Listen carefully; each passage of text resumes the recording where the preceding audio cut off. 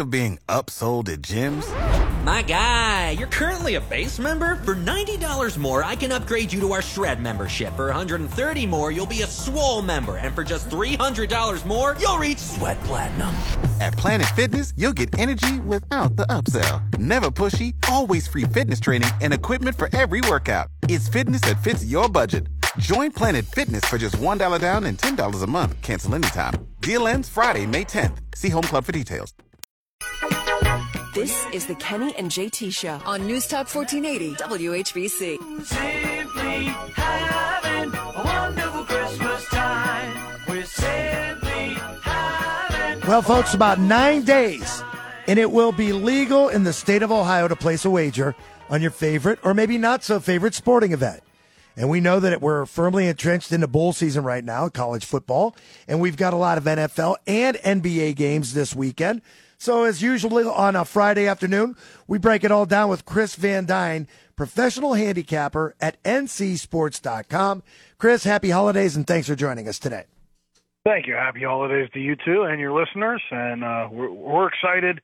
Almost here. I wish we could move the date up a few days so I could legally get my wagers in on these bowl games. Luckily, I'll be in Pennsylvania tomorrow, so it'll be accessible for me for about 24 hours. But, yeah, it would be nice if we could get this in a week early, because there's some really juicy bowl games out there. They tried to get it done and have it move forward so they could wager on the Ohio State Peach Bowl on New Year's Eve. They wouldn't do it. Yeah, that would have made sense. I mean, you know, you got a big game for Ohio State that day. Why not kick it off with an Ohio State, game day? That would have been a big moneymaker for the books. I can't imagine why you couldn't just move that up one day. But that's not my job to figure those things out. That's right. Chris, let's tackle the first big question, because weather is an issue pretty much throughout the country right now, and we're seeing totals go down. How is it affecting what you do? And is there anything that really sticks out to you saying, okay, this is going to be horrible. There's not going to be any scoring. Maybe it's the Browns-Saints game. We've seen it go from about 36-37 down to 31.5. Is this something that concerns you? Well, it is something that intrigues me. And if we're going to talk about the Browns right now, I'll kick it off by saying we do like Cleveland this week. New Orleans is a dome team.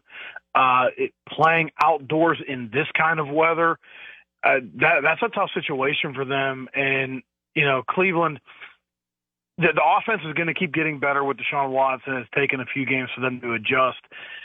They're not going to put up a ton of points, obviously, in this kind of weather. Mm-hmm. But the defensive issues in the pass game that they've had earlier this season, you're probably not going to have to worry a whole lot about that with the cold and the wind, the wind being a huge factor, when it comes to making field goals. So a lot of games, the totals have obviously dropped. We do like Cleveland here. It's actually our 4-star in Power Suite. Mm-hmm. Andy Dalton's 12-5 all time against the Browns, but a lot of those games were when he was playing with Cincinnati. New Orleans 1-5 against the spread mark in recent away games. Cleveland's 9-3 against the spread against NFC teams, and the frigid temperatures, the heavy winds, everything has us leading with the Browns here. Chris, why is Dalton the quarterback and not Jameis Winston there? Yeah, I think they just trust Andy Dalton to not make big mistakes. Jameis, just his entire career, he's been plagued by interceptions. And it's hard to trust the guy who just throws it to the other team a lot. And he's done that when he's gotten his chances this year. Second game of the year, he threw 3 interceptions against Tampa Bay, followed that up with 2 against Carolina. And you can throw for 300, 350 yards in a game, but if you throw the ball to the other team and you're not scoring points, ultimately it doesn't really much matter. And Dalton's played okay, 17 touchdowns, 7 interceptions. His yards per attempt are actually on par with what Jameis was putting up for this year, and a little bit ahead of actually what Jameis did last year when he had a better season for him, for his standards. 14 touchdowns, only 3 interceptions. But ultimately it comes down to how much you trust your quarterback. Right. Jameis just turns it over too much. So much weather concerns throughout the NFL this weekend that don't concern teams that play in a dome. And maybe the marquee matchup might be Dallas Cowboys hosting the Philadelphia Eagles. I don't see a total on that game, but the Dallas Cowboys favored by about 4.5 points. Who do you like in that matchup? Well, the big question, obviously, is what's going to happen with the quarterback situation with Philadelphia with Jalen Hurts. Now, Hurts. But we still like Philadelphia here. You know, the defense has played out of their minds this year. Eagles have been arguably the best team in the NFC and maybe the best team in the NFL. And a big reason for that is the defense. It's not just Jalen Hurts. It's not just Miles Sanders and A.J. Brown, but the defense has played phenomenally, holding opponents 43 yards per game below their average.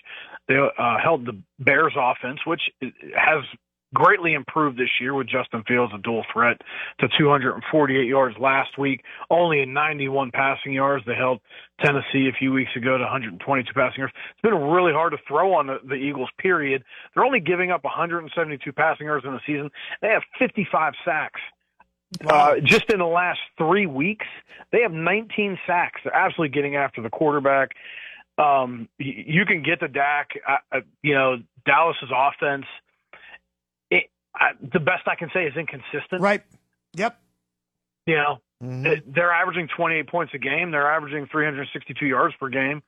But every once in a while, they come out and they just don't look like what you expect them to look like. He's got the weapons. But Dak hasn't exactly, he missed some games, but he hasn't exactly looked like the high-priced quarterback that he's supposed to be. 17 touchdowns, 11 interceptions in the season, only 7.5 yards per attempt, which, is on par for what he's averaged in the past, but not that elite level. Go back to 19 when he had 30 touchdowns, 11 interceptions. His yards per attempt that year was 8.2, and now he's almost a full yard below that at 7.5. Completion percentage is down from that year, and that's what they thought they were getting when they signed him to that big contract. Chris Van Dyne is our professional handicapper, joins us every Friday from ncsports.com, on Twitter at ChrisV160. Chris, about 2 hours to the east, there's a pretty big game tomorrow night because it's an anniversary of sorts. It's a 50th year anniversary today of the Immaculate Reception. Steelers hosting the 6-8 Raiders. In fact, both teams are at 6-8. Steelers giving up 2 points. Has that number changed since the passing of Franco Harris? I don't think so. I'd have to look at what it opened up at. I saw it opening up at 2.5. Okay, is what we had it at. It hasn't changed. I wouldn't imagine that would change the line. I mean, it's a sad event, and I grew up in Pittsburgh, and I actually have a picture of me as a child. One of my first memories was going to Sears Roebuck when I was a child, and Franco Harris was signing autographs, and my parents sat me on Franco's lap, and I got his autograph on a football helmet that I still have to this day. And I'm not even really a Steelers fan. I just grew up in the Pittsburgh area, and my family was all Pittsburgh fans. All my mom's side of the family is from Pittsburgh. So, definitely a sad turn of events with Franco passing away on the 50th anniversary of the Immaculate Reception. But, it is an interesting game. We like the Steelers here.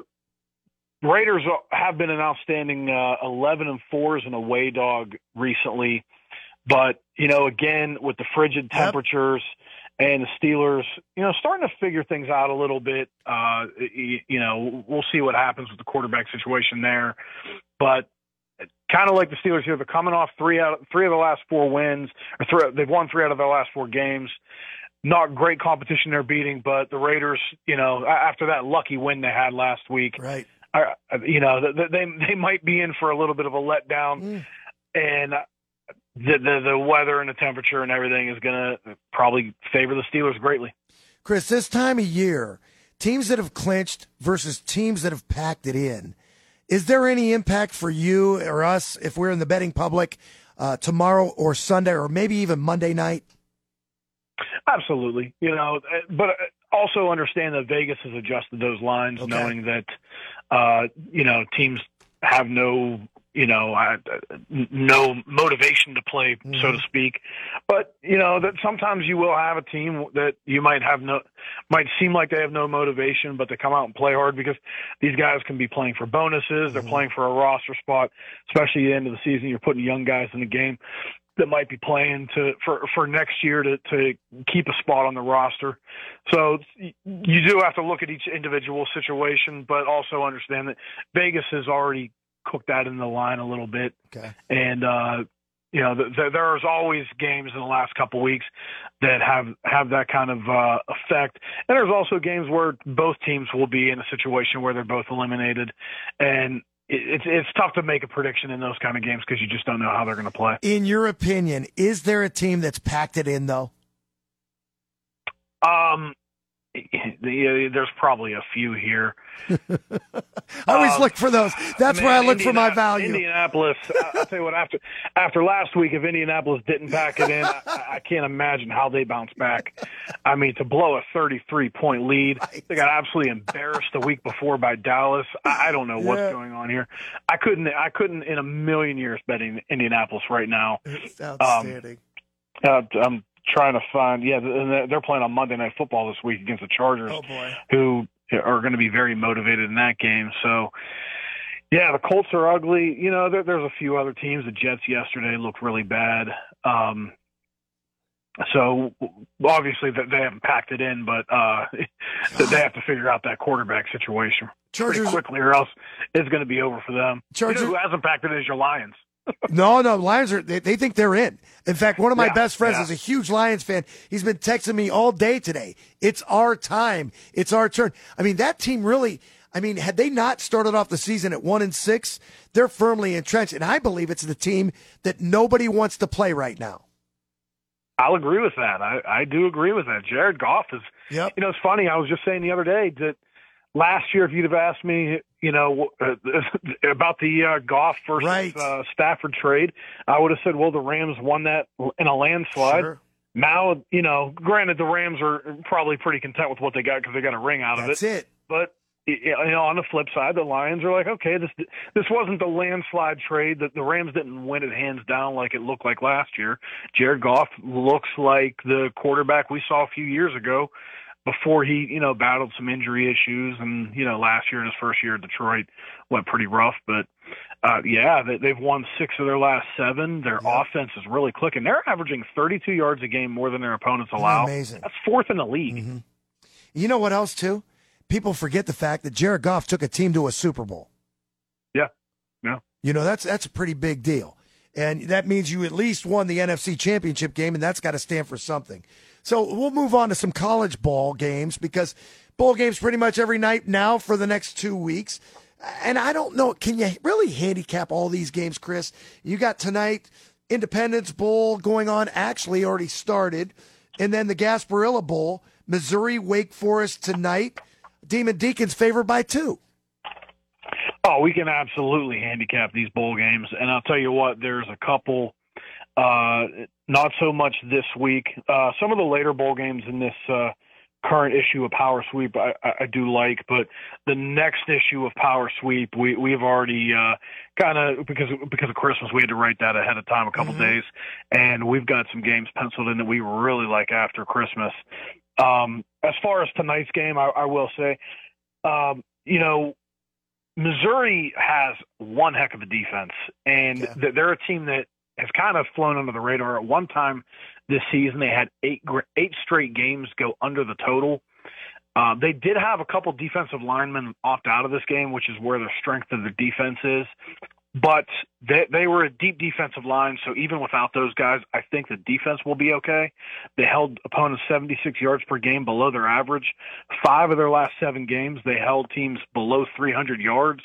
And one of the games they got absolutely gashed in the second half was Tennessee, who did that to a lot of teams, and a lot of those yards came in the second half. Tennessee kind of ran the score up late on them.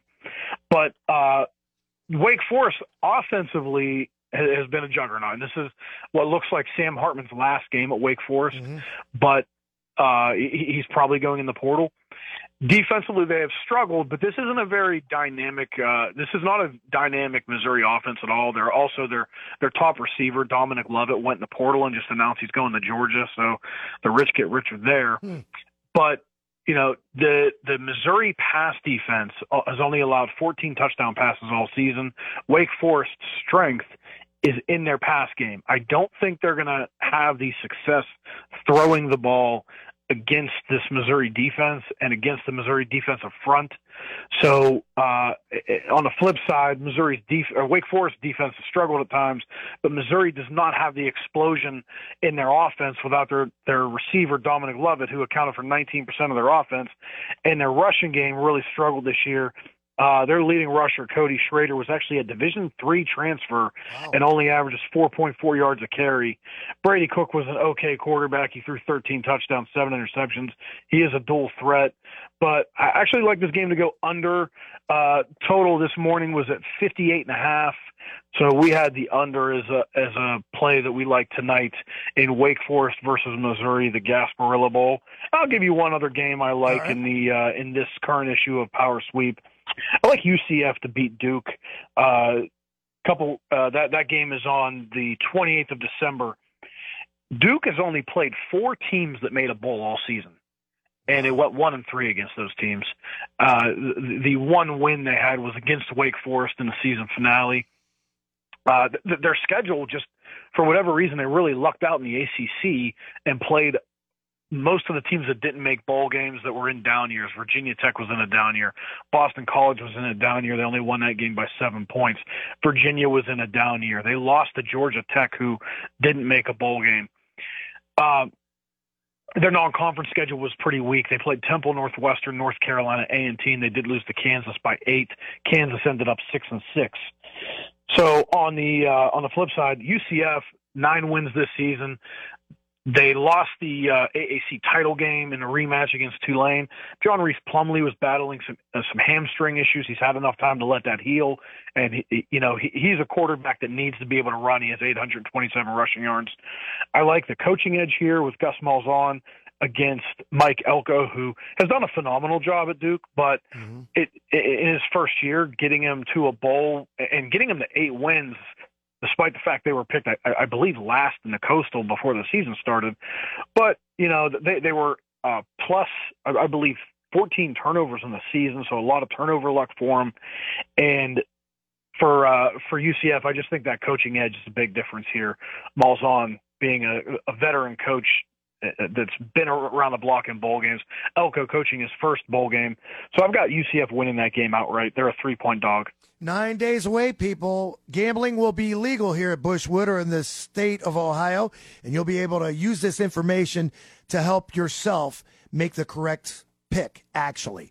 And we want to remind you that, and we want to thank Chris Van Dyne for joining us today. Chris, without giving us an exact play, is there any teams you can think of that aren't in the Final Four that are out to make a statement? You don't have to give us their play, but what teams are out there that really, really want to or need to make a statement this bowl season?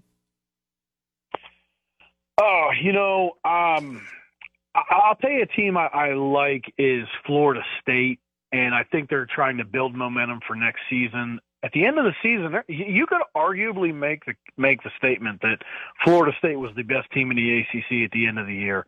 They ended the season on a 5-game winning streak. They outscored their opponents by 16 points a game on the season. Both offensively and defensively played really well. No significant opt-outs, and most of their key players are coming back for next year.